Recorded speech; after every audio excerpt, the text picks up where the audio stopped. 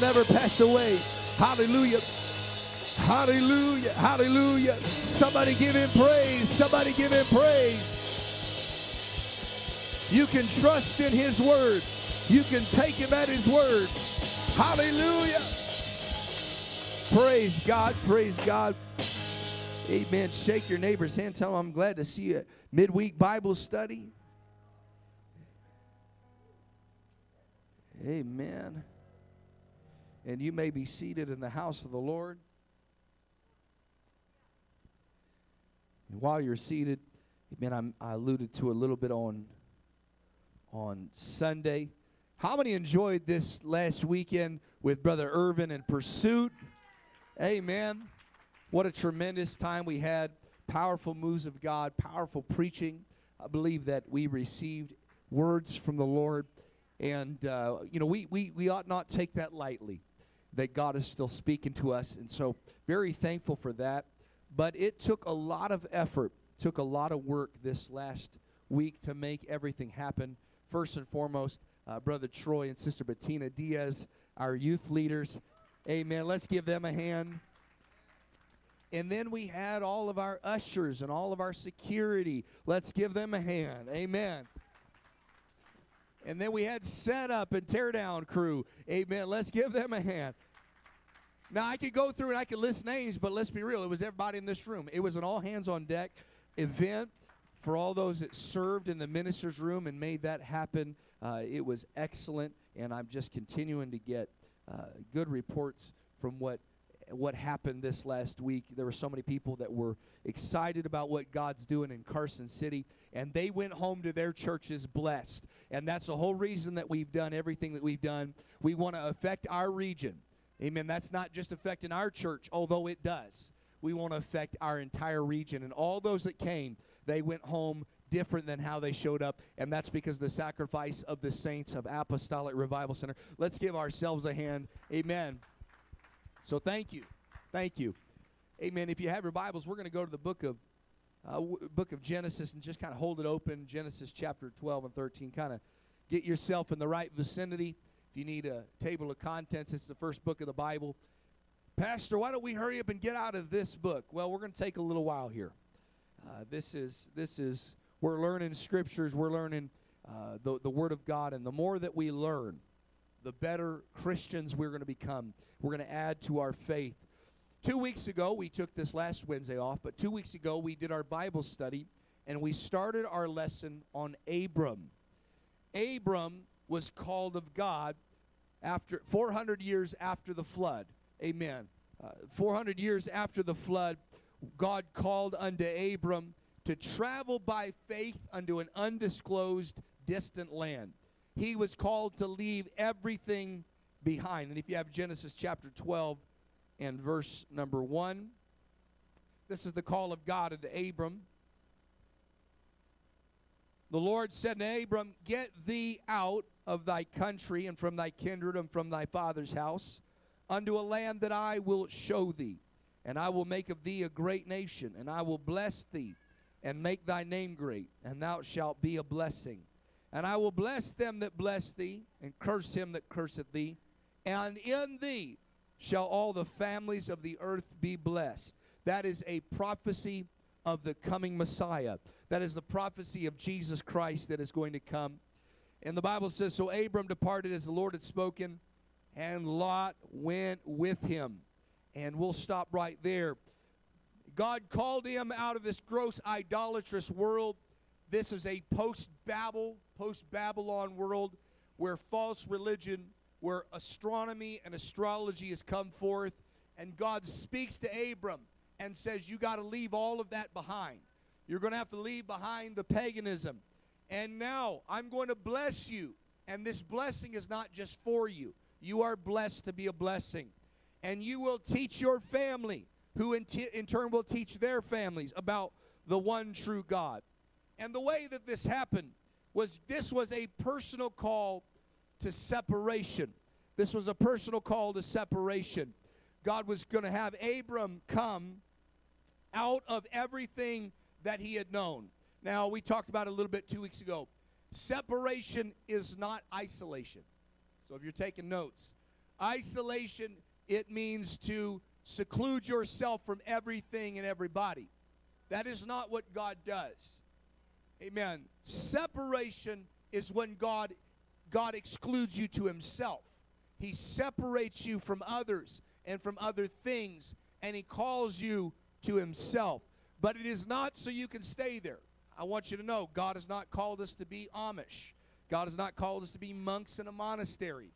God calls us out, and it's not permanent that God calls us out, except for when we're talking about spiritual separation. We're always to be separated from the world. But God will often call somebody, and there might be a season in your life. I remember my pastor would often talk about it, that when he got saved, he was a heavy metal guitarist and part of a rock band, that when God spoke to him and called him out of that lifestyle, that God called him to set down his guitar. Now, every time he comes here and preaches, he picks up a guitar, and he absolutely shreds for Jesus. Amen. But it wasn't a permanent deal. It was giving him a fresh slate, or as Brother Irvin preached on Sunday night, that New Year's, that new beginning. God was doing that. But separation is an act of God. Separation is a theology, a doctrine that goes all the way back to Genesis. You might remember that the first thing God did was he separated light from dark. He separated the waters below from the waters above. Separation is a God thing. Everybody that's ever got called of God out of this world and out of sin and into a place of repentance, it always starts by God separating you from some things. But here's the difference. Isolation will just put you off in a corner. Separation will call you out unto God, and it will then take you into something greater.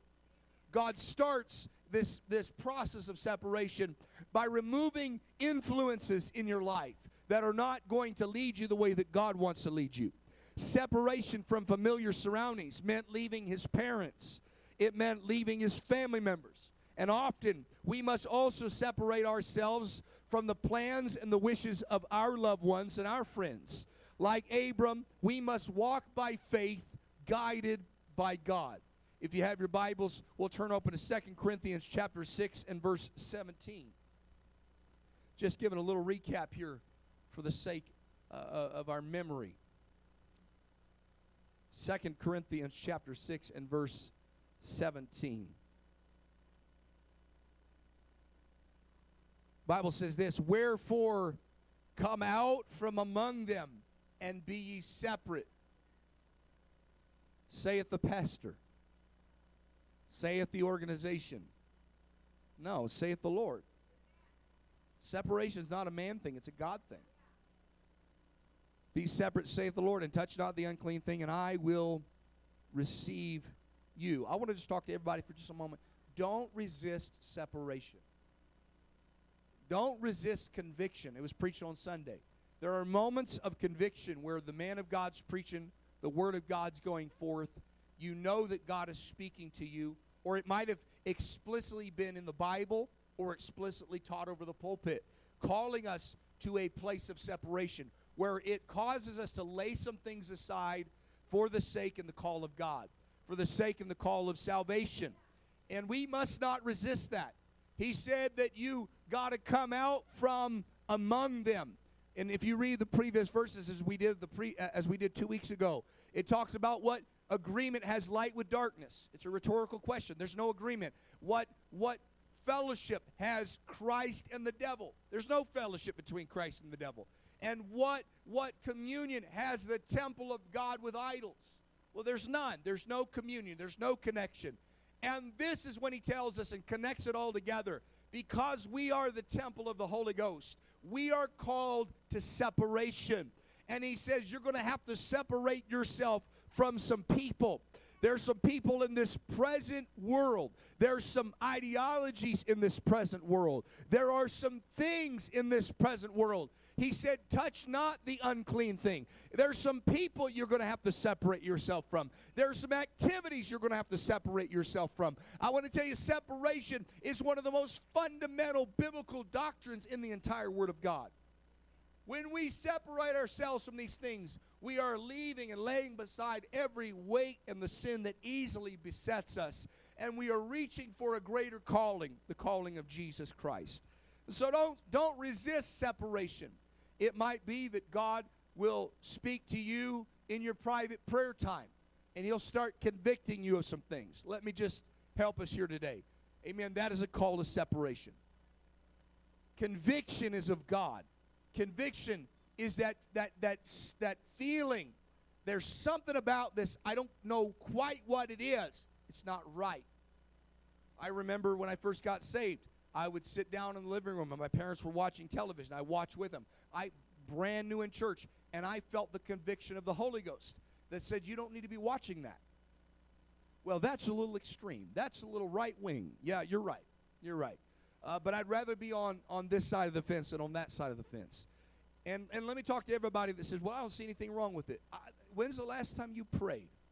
Because when you pray, and I'm not trying to say that critically, I mean that very honestly. When's the last time you prayed? Because when you pray, the Holy Ghost will speak to you and I about some very similar things. God is not going to tell me it's all right and tell you, no, it's not okay. When it comes to things that are in the Word of God, things that are, the Bible talks about in Romans chapter 1, that even though we don't do the things, we have pleasure in those that do them. I want to tell you, we can be guilty by association, where we don't. Well, I didn't commit murder, but we watched about 500 murders on Netflix this week, and I didn't commit adultery, but you watch about 30 of them on the internet today.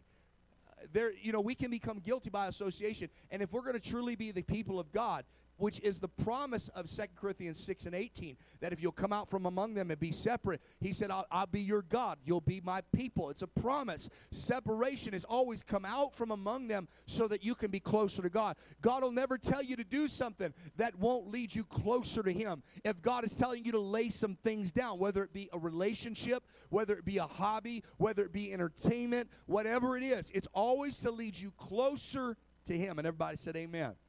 So I just wanted to really take a recap there. Separation's a God thing. And God will separate you from people. I'm not saying it's permanent. God will call us out of darkness into His marvelous light. That's a separation. Out of darkness into light. That, for the express purpose, we might show forth the praises of Him that called us out. So that means that God separates us out from this present world. We are in this world, but we are not of this world. Amen. We are called out of sin, called out of darkness, into light. And when we get in the light, it is the hope of God that we get so full of the Holy Ghost that when we go and encounter darkness, we don't go back to darkness, but we start pulling people out of darkness. When God separates you, it's not so you can become some weirdo. Amen. God separates you out so that you can go back in with the light of God's Word, with the love of Jesus, and share the gospel with those that were just like you and I, that were just as lost as we are, because the call of separation is not individual, it's for everybody. Somebody clap your hands and give God praise. Amen. There are layers of resistance to separation. The first layer of resistance to separation is demonic. Amen. Demonic resistance. When you come into the church and you get baptized in Jesus' name, you think, man, I'm filled with the Holy Ghost. Everything's going to be perfect from now on. How many knows that's not true? How many knows that not? Now, let me just say this. It might just be that you weren't aware of the battle going on around you. Or it could be that you were a POW and you didn't know it. But now you're actually back in the battle. You're in the fight. And so there's some people, the moment they got saved, they lost jobs. People that used to love them started hating them. I've been there. Amen. But God separates. He pulls us out of all of that. Amen. It's this demonic attack. The devil wants you to go back to Egypt. He wants you to go back to the world. He wants Abram, when he gets worn out and tired, amen, he wants him to go back to where God called him out of. Amen. But I want to tell you, the Bible says in Hebrews 11 that if he would have been mindful of that country, he would have returned. When you get saved, you need to erase your memory of where you came from. I'm not talking about your testimony. I'm talking about, I don't even think about the bar stool anymore. I don't even think about that relationship anymore. I'm so in love with Jesus and so in love with the church, I don't even think about it. Amen. Because what you dwell on is where you'll end up. And that's probably where we're going here tonight. But first layer is demonic. The devil will attack you when you get, well, there'll be a little voice in your head. Is that necessary? And he'll start playing on the next layer of resistance when it comes to separation. The flesh. This is how the devil speaks to you. He speaks to you through your flesh. Amen. And he'll tell Abram, is that really necessary?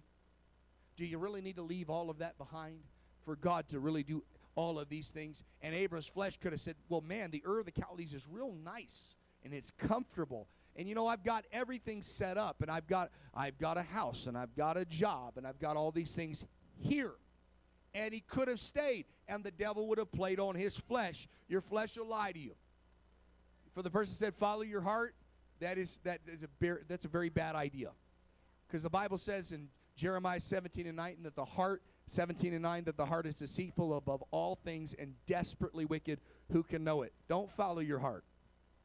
Don't follow your flesh. Because your flesh will desire all sorts of things that will lead you away from God, that'll lead you away from the separation God's leading you into. There'll be a little voice in your head that say, well, is that really necessary? Well, I don't know. Show me chapter and verse where it says I should not smoke crack.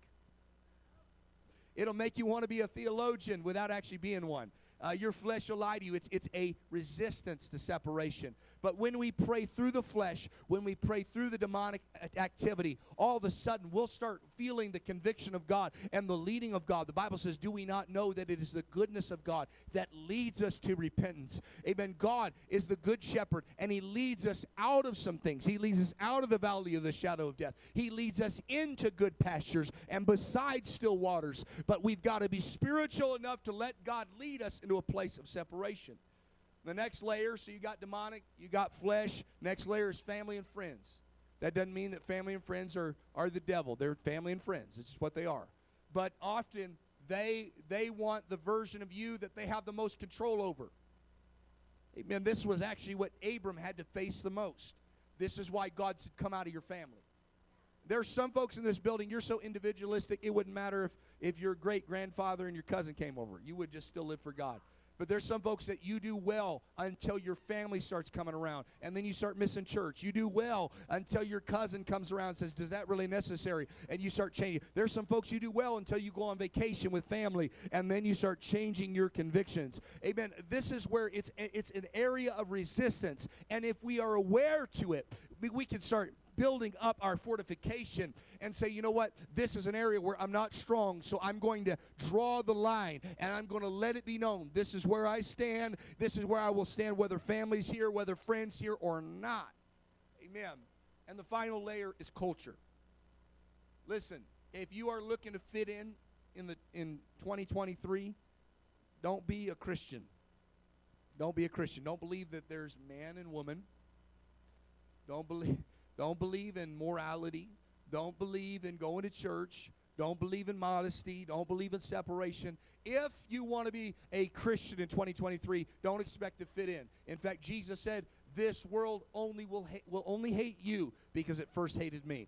Now, I'm not talking about somebody who went out and is just, being obstinate and just being wild for the sake of being wild. I'm not talking about that. I'm talking about somebody that is living for God, and the world is saying, well, you need to stop that. I want to tell you, it's happened in Canada. It was preached about this last week on Friday night, but it's coming to a city near us where they're trying to silence the pulpit and silence the church. And if you ever say anything but what the agenda of our world is, they're going to ostracize you. And if you ever say, there's a place in Canada right now where they are arresting preachers for daring to speak against a certain lifestyle. I'm not talking about hate speech. I'm not talking about being rude to people. I'm talking about simply stating biblical facts that God created male and female. They're now being imprisoned. That is coming to a world near us. Amen. We are so cloistered in America, we think because it doesn't happen here, it doesn't happen anywhere. We have to have convictions. We have to be separated. And everybody said amen. I'm going to jump off that horse, and we're going to move on. Amen. Abram walked in faith and let God lead him into separation. Here's the problem, though. He left his country. He left his kindred, but he did not leave Lot. He took Lot with him. And we're going to talk about Lot a little bit here today. Failing to do the complete will of God resulted in negative consequences for Abram and his descendants for centuries to come. Abram and Lot became very rich with herds and with flocks. They became too big to dwell together, and strife came between them. let's turn our Bibles to Genesis chapter 13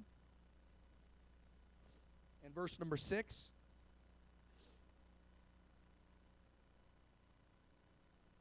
(13 and 6) of Genesis. And the land was not able to bear them, that they might dwell together. If Abram would have listened to God, he would have been just fine. Because God was taking him to a land that was sufficient for what he was going to give to Abram. But Abram wanted to try to keep he wanted to follow God and keep his family and friends with him. I'm not, don't misunderstand me. I mean, keep your family and your friends. Amen. But he wanted to, God's specific call to Abram was he had to leave all that behind. I don't believe that it was necessarily going to be permanent. I think it was just a seasonal deal. And then when he finally got on location and on position and God blessed him, I believe God would have eventually brought Lot to him. That's my personal belief. But he got ahead of God and he stepped out. The land was not able to dwell, that they might dwell together, for their substance was great, so they could not dwell together.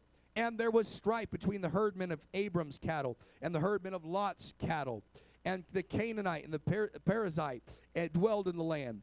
And Abram said to Lot, Lot, let there be no strife, I pray, between thee and between me, between my herdmen and thy herdmen, for we be brethren. Is not the whole land before thee? Separate thyself, I pray thee, from me. If thou wilt go to the left hand, then I will go to the right. If thou wilt depart to the right hand, then I will go to the left. Abram is finally starting to step out into the place of separation. He's finally getting ready. And it had to be friction that caused this. It had to be a trouble and trial that caused this. Let me just speak to everybody that God has been speaking to you. Don't wait for trouble to come in your life to obey God.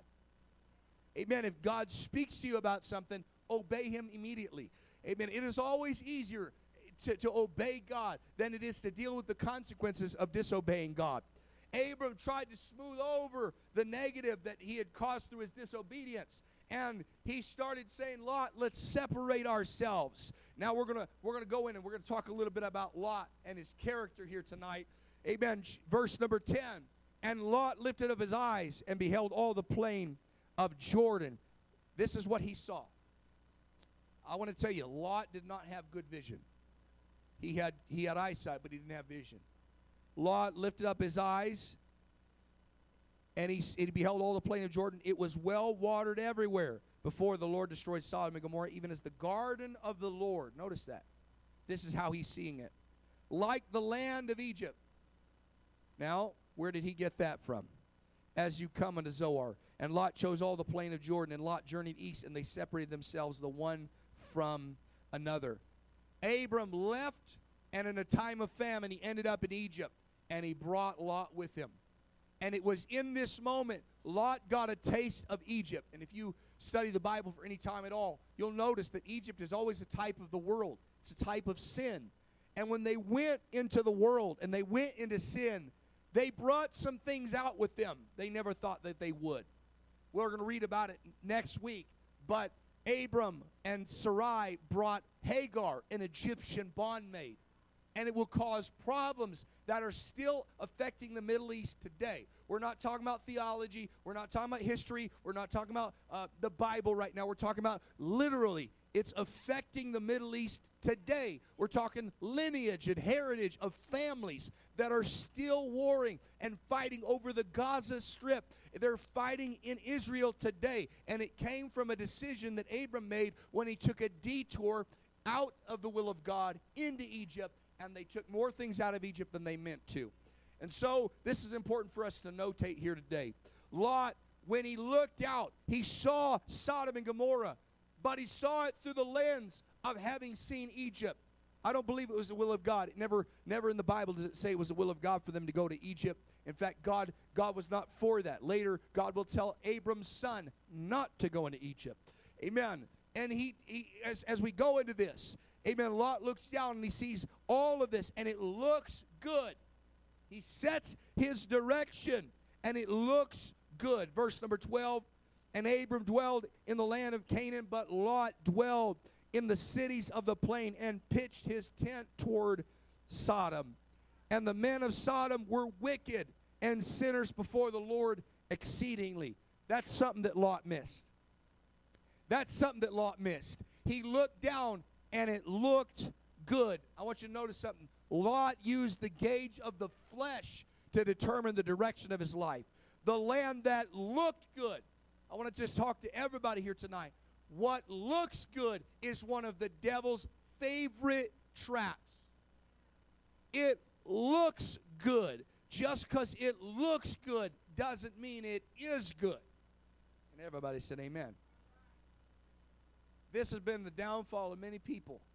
They made decisions without praying, without fasting. They made decisions based on what the appearance was. And I want to tell everybody here today, don't make any decisions without praying and fasting and getting a word from God.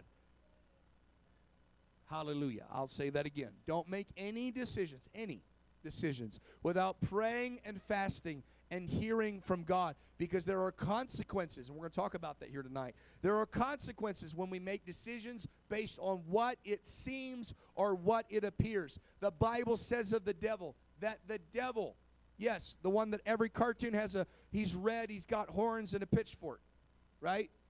You know what I'm talking about? That devil. I want to tell you, that's not the devil of the Bible. The Bible says that even Satan is transformed into an angel of light. And he looks like everything you've ever wanted. And he looks like he often appears as the easier route. Notice, Lot just looked around and he saw the mountains and he thought, there's no way we're going to drill for water here. He said, in fact, it's going to be hard to raise cattle, hard to raise crops up here in the mountain. And he looked down towards the well-watered plains of Sodom and he said, this looks great. Let's move my whole family down there. But he wasn't looking with spiritual eyes. It looked good. And I've seen many people fall to this. And we're just talking through the Bible here tonight. We're using Lot as a nice backdrop for Christian living. Because I've seen a lot of people that they stumble and they fall based on they have something appear to them. And it looks like the perfect opportunity, the perfect chance. I want to tell you, don't do anything without consulting God first. And everybody said amen. Amen. Lot pitched his tent. It sounds like such a harmless statement, but the men of Sodom were wicked. He set his direction, and I preached on it a little while ago. I won't harp on that, but direction matters. The direction you set your family, it makes a difference. The direction you set your Christianity, it matters. The direction you set your marriage, it matters. All direction matters. And if you are, some people say, well, it's only the action that matters. No, direction matters too. There's certain things that we take stances on certain things, and some people would say, well, why does that matter?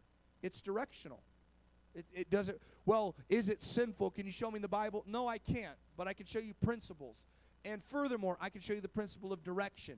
And there's certain things that as an apostolic church, we do not involve ourselves in. Why? Because it's directional.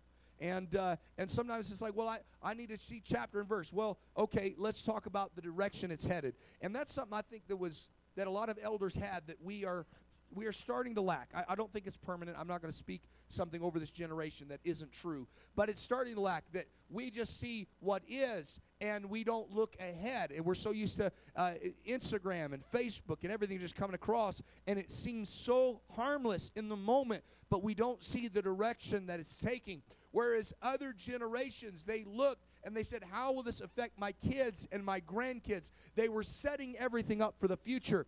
And the apostolic church is a perfect example for this. There were men of God that prayed and fasted for 7 or 8 days that made decisions that the church was not going to be involved in this. The church was not going to do certain things. The church was not going to go certain directions. And they made those decisions based on the direction it would take the church. And now I see people even in my generation that are starting to turn the boat and say, well, it doesn't really matter anymore. But if we just looked over the last 50 years, everybody that's followed that direction has ended up shipwrecked, and it hasn't worked out well for them. How do we think nowadays it's going to work out well for us? If men of God prayed when it was Leave It to Beaver, that we ought not be watching those things, well, and now there's all sorts of junk on YouTube, Netflix, Facebook Shorts, and Reels. I'm just going to be very real. Hallelujah. There's all that stuff. And we can't see the problem with it. I want to tell you, What Lot didn't notice was that the men of Sodom were wicked, but he set his direction towards them. I want to tell you where our direction ought to be. Our direction ought to be towards heaven. What you're doing here tonight, why do I need to go to midweek? I want to tell you, it's directional. It's directional. If nothing else, you're telling your flesh, you're not in control. I'm going to go to church. I'm going to go to the altar. I'm going to go to Bible study. I'm going to learn the Word of God, and it's going to rub my flesh wrong at times. And I'm not always going to like what the preacher has to say and what the Bible has to say, but it's good for me because it's putting me in the right direction in a world that's going the opposite direction. We need to be in places like the church where it sets our affection on things above, and it sets our affection in heaven and not in earth, where it sets our eyes towards the hill from whence comes our help, and not on this present evil world. Amen. This is why, and I'll talk about this at another time, but when you get to the tabernacle of God was supposed to be in the center. The tabernacle, that's where the presence of God dwelt. It was in the center, and all 12 tribes set up their tents with their door flaps, not facing the enemy, not facing what could come in and attack them. That would be the most logical thing. Their direction had to be set where all of the tabernacle tent doors were facing the church. They were facing the tabernacle. They were facing the presence of God. I want to tell you, don't set your calendar based on your work schedule, and don't set your calendar based on your family schedule, and don't set your schedule on, I'm just using this as an example, but set everything based on what is God doing, what is the presence of the Lord doing.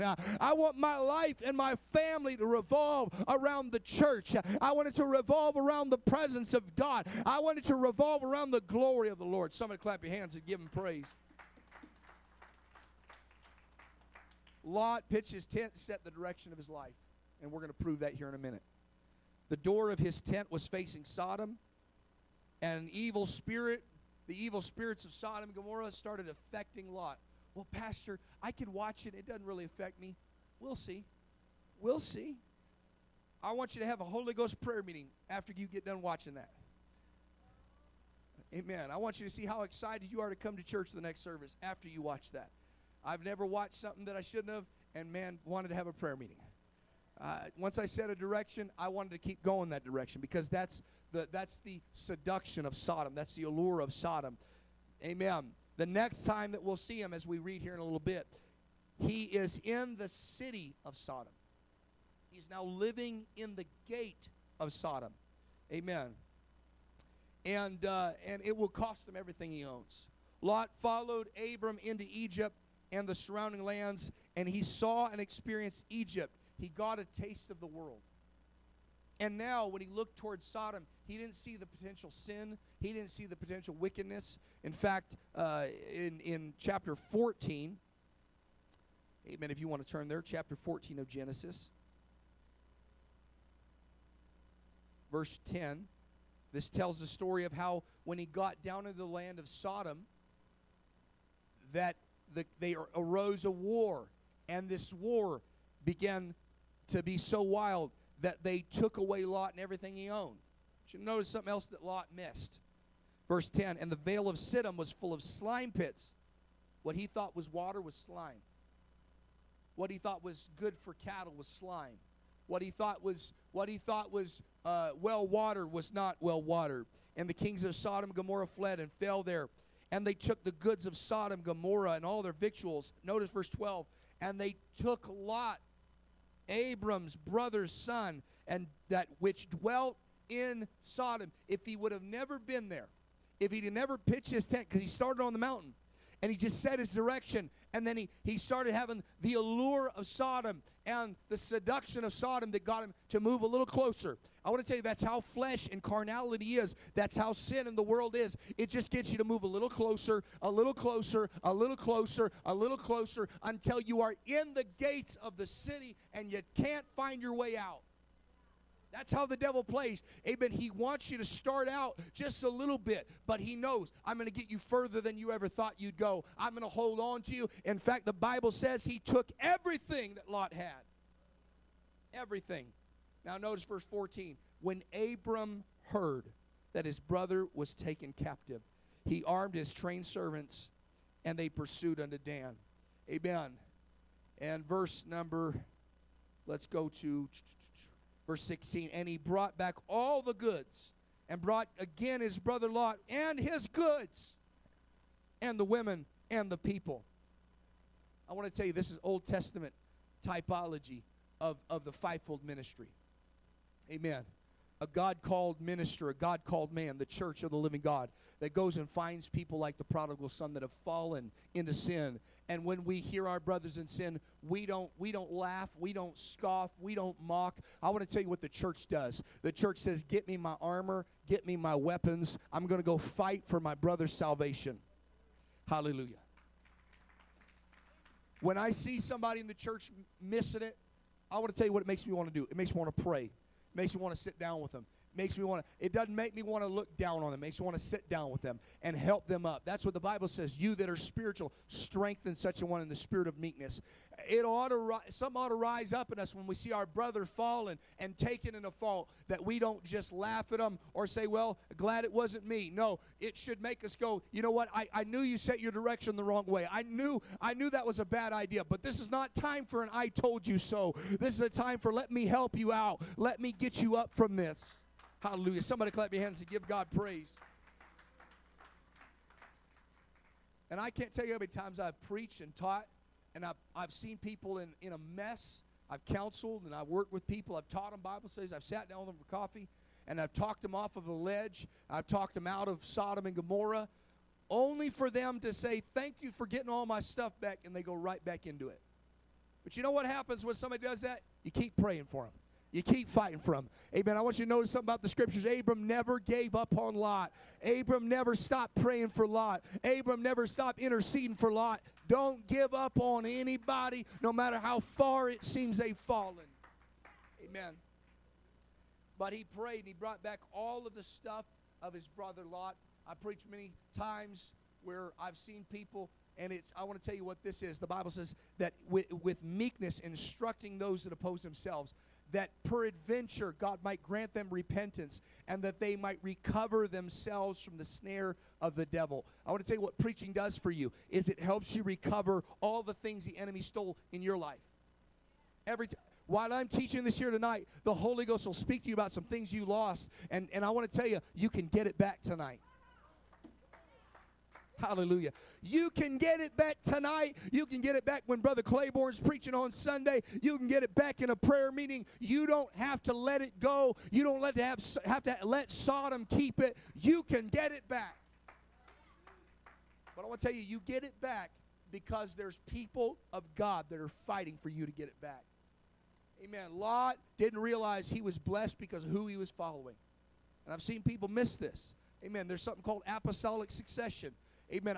I'm blessed of God. Amen. The Bible talks about that the anointing oil of God flows down Aaron, and it flows down his beard and onto his garments. You have to be in alignment for there to be a flow of blessing and a flow of anointing. This is what he told Abram. I'll bless those that bless you, and I'll curse those that curse you. In other words, you got to be in a connection and an alignment. I'm blessed today, amen, primarily because of Jesus Christ. But I want to tell you, if I've got a blessing on my life, you can agree with me or disagree with me, that's fine. But I know where my blessing comes from because, amen, 21 years ago today, I came into Cornerstone Pentecostal Church in Spokane Valley. I was filled with the baptism of the Holy Ghost. I was baptized in Jesus' name. And Pastor Rick Mayo began to preach the Word of God to me on Sunday. He began to teach the Word of God to me on Wednesday. And I aligned myself underneath that man. I want to tell you, I would not be here today if it wasn't for an Abram. I would not be here today if it wasn't for a pastor. That may not be your story, but that's my story, and I'm sticking to it. Amen. Thank God for the man of God that when I was lost and I lost things, he helped me recover them. He helped me get them back. I thank God for the warring. I thank God for the praying. I thank God for the preaching. Lot, he missed it. His blessing didn't come from him. It came from who he was following. Paul put it best. Follow me as I follow Christ. If you are following, amen, apostolic succession, then we are still following the people that followed those that followed Paul, that followed Christ. Amen. It goes all the way down, and the blessings begin to flow. Amen. But when somebody says, I can live for God without a man of God, I can live for God without a church, I want to tell you, you are out of the Bible. You are out of the will of God. It's not going to work for you. I wouldn't trade my pastor for nothing. I wouldn't trade my church for nothing. Amen. I know where the blessings flowed. I know where the anointing flowed. I know where I got lost, and I know where I got saved. I got lost in the world, but I got saved in the church. I got depressed in the world, but I got saved in the church. I got healed in the church. Feel the Holy Ghost. I didn't come to preach, but I felt it on me. Amen. Don't forget where the flow goes. Amen. There's people, well, I could do it by myself. Good luck. Good luck. Amen. We as Christians don't believe in luck, but we do now. Good luck. Amen. I don't want to base my life on luck. I want to base it on the Word of God and the principles of God's Word. God always blesses His Word. He always favors His principles. And if you will be a principled individual and live based on those principles, the principles of submission to authority, the principles of separation from the world, if you live by principles of spirituality and the Scriptures, you will be blessed. And everybody said amen. And so verse 17, and the king of Sodom went out to meet, amen, him, and he offered him all these things. I want you to notice something. Verse 17, the king of Sodom went out to meet him. Now verse 18, and Melchizedek, the king of Salem, which means peace, brought forth bread and wine. And he blessed him, and he blessed Abram, and said, he blessed him and said, blessed be Abram of the Most High God, the possessor of heaven and earth. And blessed be the Most High God, which delivered thine enemies into thy hand, and he gave tithes of all. And the king of Sodom said to Abram, give me the persons and take the goods for thyself. I want you to just notice something for a moment. Amen. It is Abram who is walking with God, who is up on a mountain, who is looking for a city which has foundations, whose builder and maker is God. And then you've got Lot, who's pitching his tent towards Sodom, ends up in the plains of Sodom. And now he's being captured alongside the king of Sodom. And there comes another king, the king of Salem, the king of peace. And we'll talk about this next week a little bit more. And there's two kings, and one brings forth bread and wine. Does that sound, anybody as a Bible scholar, that sound familiar? Jesus took bread and he took wine and he brake it and he blessed it. Amen. Moses, as he's getting ready for the first, they took the lamb and the blood of the lamb, and they took the bread, the showbread, and they began to break it and they began to multiply and take it. Amen. I want to tell you, this is the first communion in the Bible. You got spirituality and you got carnality. You've got Egypt and you've got the mountains of God. There will always be another option to the will of God. Egypt or God's country. Sodom or salvation. The king of Sodom or the king of peace, Melchizedek. The world or the church, lost or saved. Everybody's got a choice. 1 John chapter 2, verse 15, if you have your Bibles. We're coming to a close here in just a few moments.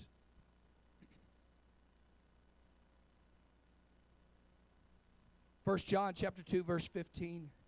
Near the end of your Bible, and then we'll be going back to Genesis and finishing there. Love not the world, neither the things that are in the world. If any man love the world, the love of the Father is not in him. It's not that God doesn't love you, it's that you don't have room to love God. For all that's in the world, the lust of the flesh, the lust of the eyes, and the pride of life is not of the Father, but is of the world. And the world passes away, and the lust thereof, but he that does the will of God abides forever. Every person in this building, you got a decision whether or not you want to live for God. Nobody will ever take that choice from you. Every person that's in this house, you have a choice whether you're going to be separated unto God or not, whether you're going to be in church or not, whether you're going to be saved or not. You have the opportunity whether you're going to be submitted to God and spiritual authority or not. That's your choice. Everybody's got a choice whether you're going to love God or love the world. There's always a choice. But those that do the will of God abide forever. Chapter 19 of Genesis. He's now in Sodom. And we'll talk about it next week. But God sends an angel of the Lord to Abram. See, this is the part that Lot didn't see. Lot only saw his sin. He only saw what was surrounding him. But he didn't see the other side of the coin. He didn't see that Abram was getting visited by God, and Abram was praying for him, and Abram was interceding for Lot. All he saw was, I'm stuck and I can't get out. But because of a man of God, because of Abram, Lot is about to get delivered from Sodom. Verse 1, and there came 2 angels to Sodom at even, and Lot sat at the gate of Sodom. And Lot, seeing them, rose up to meet them, and he bowed himself with his face toward the ground. And he said, Behold, now, my lords, turn in, I pray you, into your servant's house, and tarry all night, and wash your feet, and you shall rise up early and go your ways. And they said, Nay, but we will abide in the street all night. Okay. Verse 3, and he pressed upon them greatly, and they turned into him, and entered into his house. And he made them a feast, and did bake unleavened bread, and they did eat.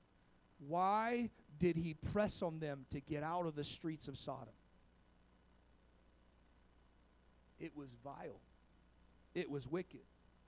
In fact, we're going to read about it a little bit. I know there's some younger people here, but we're going to read it. It's in the Bible. Amen. You got to understand, he never thought it would be that bad. But now he's in the gates, and he sees these 2 angels of the Lord. And they said, well, no, we're just going to sleep in the streets. And he says, no, you can't do that here. How many here would like to just go camping in L.A.? There's a lot of folks that like camping in L.A. Just kidding. But how about San Francisco? In fact, they say right now, if you take your car to San Francisco, it will be broken into. They've never been able to say that. They said it might, but they're saying it will be broken into. In fact, people are just rolling their windows down, putting a sign up that says, I don't have anything. You can search my car. Just please don't break my windows. And it is nothing in comparison to what was happening in Sodom and Gomorrah. He is now in the city of sin. His house is there. He's no longer in a tent. He's in a fixed location. He is in a permanent location. He is inside of Sodom. Verses 4 through 11. But before they lay down, the men of the city, even the men of Sodom, compassed the house round, both old and young, and all the people from every quarter. Notice that, old and young. I want you to notice the wickedness of Sodom, and we're going to talk about this here in a minute. And they called to Lot, and they said to him, Where are the men which came into thee this night? Bring them out unto us, that we may know them. This is biblical words. Amen. Hallelujah. All the adults understand me. And Lot went out at the door and said to them, and shut the door after him, and said, I pray unto you, brethren, do not so wickedly. Behold, now I have 2 daughters. I want you to notice this. This is how far. When you give yourself over to the wrong direction and you give yourself over to sin, I know this is a little more intense here tonight. We'll talk about some happy blessings next week, but this is the reality of life. Amen. He's so far gone in his mind that this is the logic he has now. He's been in Sodom so long that this is just normal for him. And this is his logic. I have 2 daughters which have not known a man. Let me, I pray thee, bring them out unto you, and do unto them as is good in your eyes. Only these men do nothing, for they came under the shadow of my roof. And they said, Stand back. And they said again, This one fellow came in to sojourn, and he will needs be judge. Now we will deal worse with thee than with them. And they pressed sore upon the man, even Lot, and came near to break the door. Okay, we're going to read the remaining verses here in a minute. This is how wicked the city of Sodom was. This is what Lot he didn't have enough foresight to see. He didn't see how bad sin really is. He didn't see how bad. It's just one party. How bad can it be? He didn't see the long run. He didn't see the end game. He just thought it looks good. He didn't see the slime pits. He didn't see the wickedness. He didn't see the perversion. And now he's there, and he's got angels. And I'll talk about this for a moment. I've seen people do this, where they get so twisted in their mind that they will sacrifice their families, and they'll call it spirituality. As long as I can keep the angels, I'll be all right. I want to tell you, it is the will of God for you to save your family. It is the will of God for you to save your house. Well, I'm spiritual. I know people get all spiritually kooky. Well, the Lord still speaks to me, and they're offering their kids up to all sorts of wickedness. It's like, no, don't get it twisted. Just because the angels are there to judge. The angels are there to try to save. I want to tell you, it's not there as validation for your lifestyle. Amen. God is not validating what you're doing. God is trying to save you from what you're doing. And that's how wicked the city was. From the oldest to the youngest, they said, give us the men. The perversion, listen, our world, the Bible even says, as it was in the days of Noah, so shall be in the coming of Son of Man. And then it says, as Sodom and Gomorrah. And the Lord rained down fiery judgment upon the earth. That's what's going to happen in the last days. I want to tell you, our world is getting closer and closer and closer. We are, let me just say this for a moment. We are so cloistered in America because we forget a lot of our principles. I'm not saying this is a Christian nation. This has never been a Christian nation. But it has been founded on some Christian principles and biblical principles. But there are people that they think that this is normal. For example, when we talk about not murdering, we're in America, we're like, of course you don't murder. That's bad. Where did we learn that? Where did we learn that? We learned that from the Bible. Amen. When we start looking at things that we would call wrong or sinful, where did we learn that? We learned that from the Bible. And we take for granted that in our society there are things that are seen as immoral. But I want to tell you here today, we're getting ready to switch into a post-Christian society where they're now calling evil good and good evil. And it's starting to shift, and morality is starting to shift. And now you have to talk to me the way I want to be talked to. And you've got to affirm. And I want to tell you, they're using words like tolerance, but they don't really mean tolerance. It doesn't mean that you do your thing, I'll do my thing. That's tolerance. What they mean is you got to agree with me, and you got to accept what I'm doing as right. But that's not it. That's not tolerance. That's now you've assimilated me into your mindset. And now Lot is living in Sodom, and he's letting their mindset assimilate from the oldest to the youngest. Verses 10 and 11. But the angels, the men, put forth their hand and pulled Lot into the house, and they shut the door. And they smote the men that were at the door of the house with blindness, both small and great, that they wearied themselves to find the door. I want to tell you what wickedness will do. If you say no to God, you say no to the church, you say no to separation, amen, you start saying yes to your flesh, it'll take you so far. They were blinded. Let me just tell you what this means. Lust does not have eyes. Lust does not have eyes. It will pull. I want to tell you, I've seen this before, and I'm past my time right now, but I feel the Holy Ghost.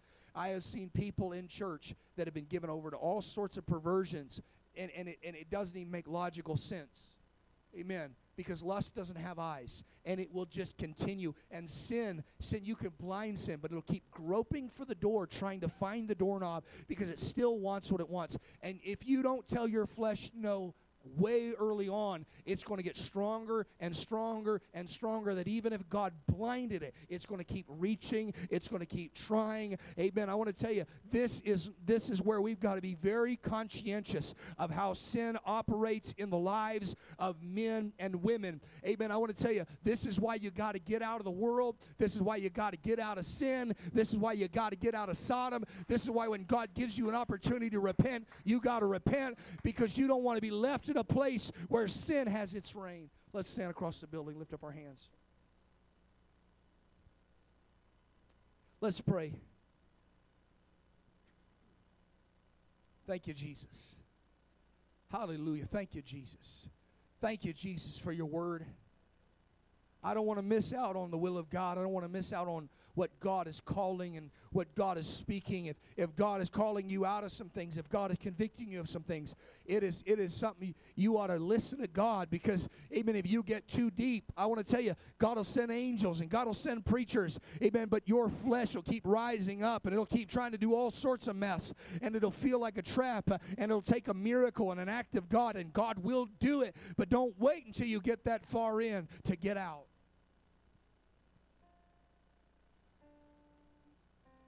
If we look through the scriptures, it was the mercy of God that got Lot out. In fact, while they're trying to get him out of the city, Lot is still asking to go into a little city. Just let me keep a little of my sin. Let me just keep a little. And Lot lost his son-in-laws. He lost his other daughters. And then the Bible says God gave one requirement. Don't look back. Verse 26 of chapter 19. But his wife looked back from behind him, and she became a pillar of salt.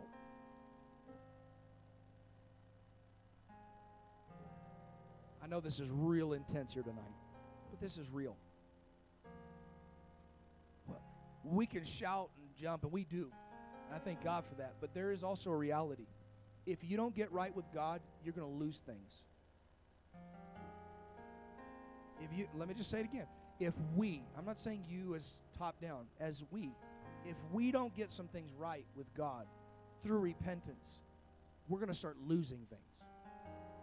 It started with Lot losing his freedom, and then it was Lot losing his stuff. There's some people, well, I'm blessed. I'm so blessed I don't need God anymore. That stuff won't stay for long. And then we start losing our family. We start losing our relationship. We start losing our marriages. I want to tell you that when you have a foundation of God and you strip away that foundation, everything else collapses and everything else crumbles. It was the mercy of God that got Lot out. Amen. Verses 30 through 38, I won't read it. But they get out of Sodom and Gomorrah. They get up into the mountains. They finally got where God was trying to lead them in the first place. And the Bible declares that his daughters got him drunk, and they produced children. And those children became the Moabites and the Ammonites. So when you go, Pastor, why does this matter? Why are we talking about this? As you read your Bible, you're going to find the Moabites and the Ammonites causing problems. Well, my decisions and my direction don't really matter. Yes, they do. Every decision and every direction matters. Sin carries with it a curse that can continue on for generation after generation after generation. Because Lot decided to set his direction and make decisions by his flesh, it caused trouble throughout the rest of the scriptures, and it still causes problems today. But I got good news for you. I don't want to leave you on a low. Has anybody ever read the book of Ruth? Does anybody remember where Ruth comes from? She's a Moabitess. And she produces a grandkid by the name of David. And David's lineage produces a Jesus. I want to tell you, for those that have made mistakes, I don't want to make you feel like you're just lost and there's no hope for you. Amen. Even if you've ended up in Sodom, you've made mistakes, you've done wrong, you can come to this altar tonight. You can get it under the blood. You can get it washed, and God can redeem all of that mess. In fact, would you lift up your hands all across this building as we pray? We're going to continue on in Abraham next week. We're going to talk about the blessings of Abraham. We're going to talk about all those other things. But right now, I want you to pray right now, because there's some things your flesh has been leading you towards, directing you towards. Hallelujah. I want to tell you, you can get that under the blood today, and God can redeem that. In fact, I want to open up these altars. Would you come down to the front and begin to pray? I don't want my flesh to have reign in my life. If you've set your direction and it's the wrong direction, I want you to come and pray about it right now and say, God, would you help me repent?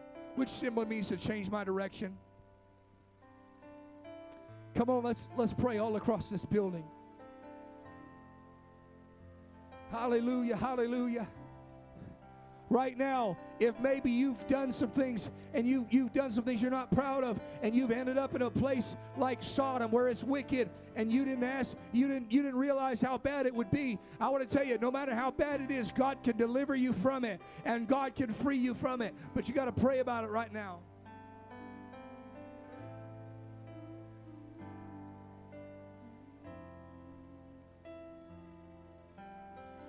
We bow our hearts. Come on, let's pray in this house. Bend our knees. Oh, Spirit, come make us humble. We turn our eyes. Come on, somebody lift up your voice and let's pray. Right now, Lot, you can leave Sodom today. Oh, Lord, brother or sister, you can walk away. You don't have to stay in that sin. You don't have to stay in that mess. You can get free right now. Pure hearts. Let us not lift our souls to another. So give us clean hands and give us pure hearts. Let us not lift our souls to another. Oh God, let this be a generation that seeks your face, oh God of Jacob. Oh God, let this be a generation that seeks your face, oh God of Jacob. We bow our hearts. Come on. We bend our God wash. knees. God Oh, forgives. Spirit, God delivers. come make us But you got to ask Him to help. humble. We turn our eyes from evil things. Oh Lord, we cast down our idols. So give us clean hands and give us pure hearts. Let us not lift our souls to another. Give us clean hands, give us pure hearts. Let us not lift our souls to another. Oh God, let this be a generation that seeks your face, oh God of Jacob. Oh God, let this be a generation that seeks your face, oh God of Jacob. So give us clean hands and give us pure hearts. Let us not lift our souls to another. If you're praying, I want you to keep praying. I meant to say this earlier, but I think it's important for where we are right now. What was the sin of Sodom? Anybody know what was the sin of Sodom?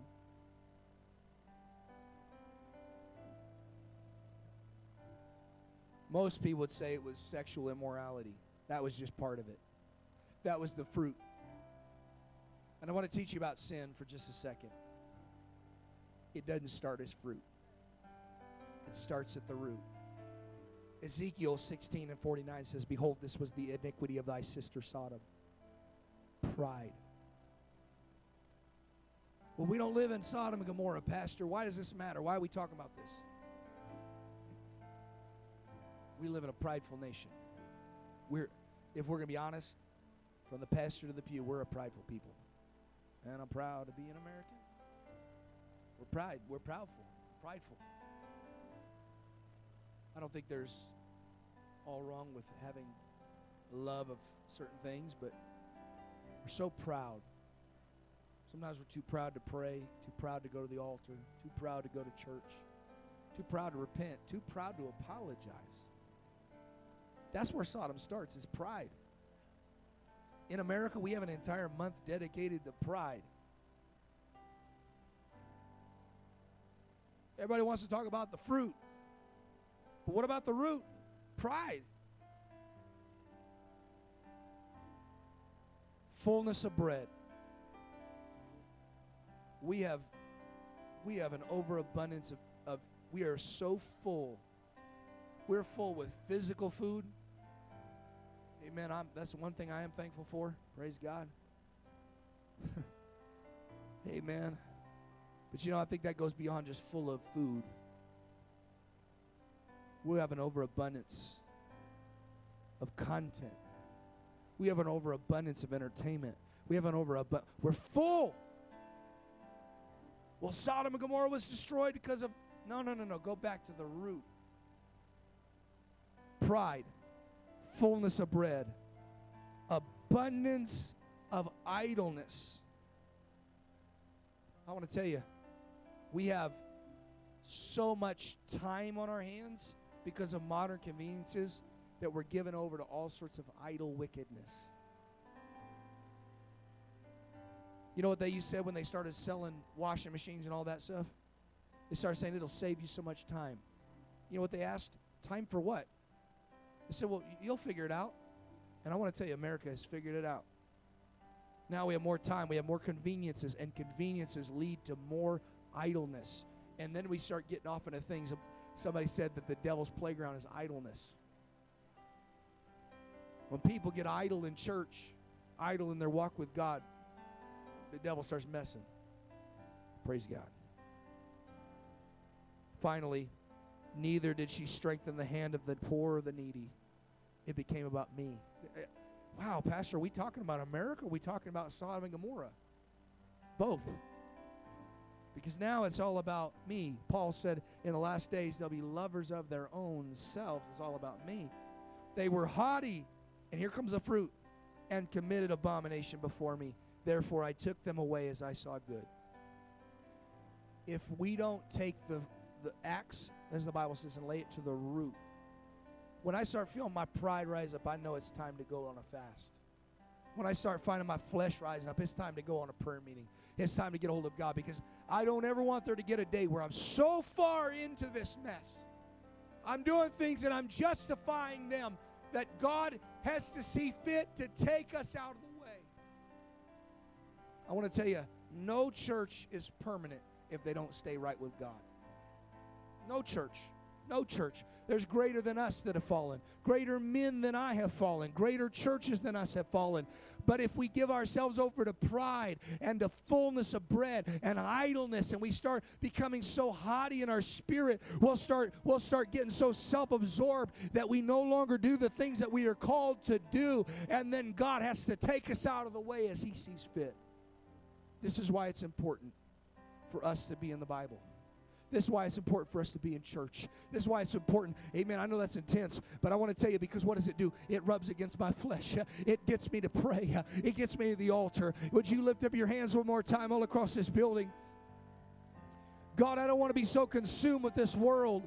Love not the world, neither the things that are in the world. I don't want to be so consumed with sin and with this old world that I fall, and that you got to take me out of the way, that I start giving myself over to all these other things. God, I don't want to be so consumed with entertainment that I forget to come to the house of the Lord. I don't want to become so idle that I forget to worship. I don't want to become so full that I'm too tired to serve God. I don't want to become so prideful, God, that I forget that I need you every moment. Somebody pray in this house. Come on, let's pray. Father, we love you. We thank you here tonight. Thank you for your word. Thank you that your word is forever settled in heaven. And I pray that tonight this lesson would help lead us back towards you.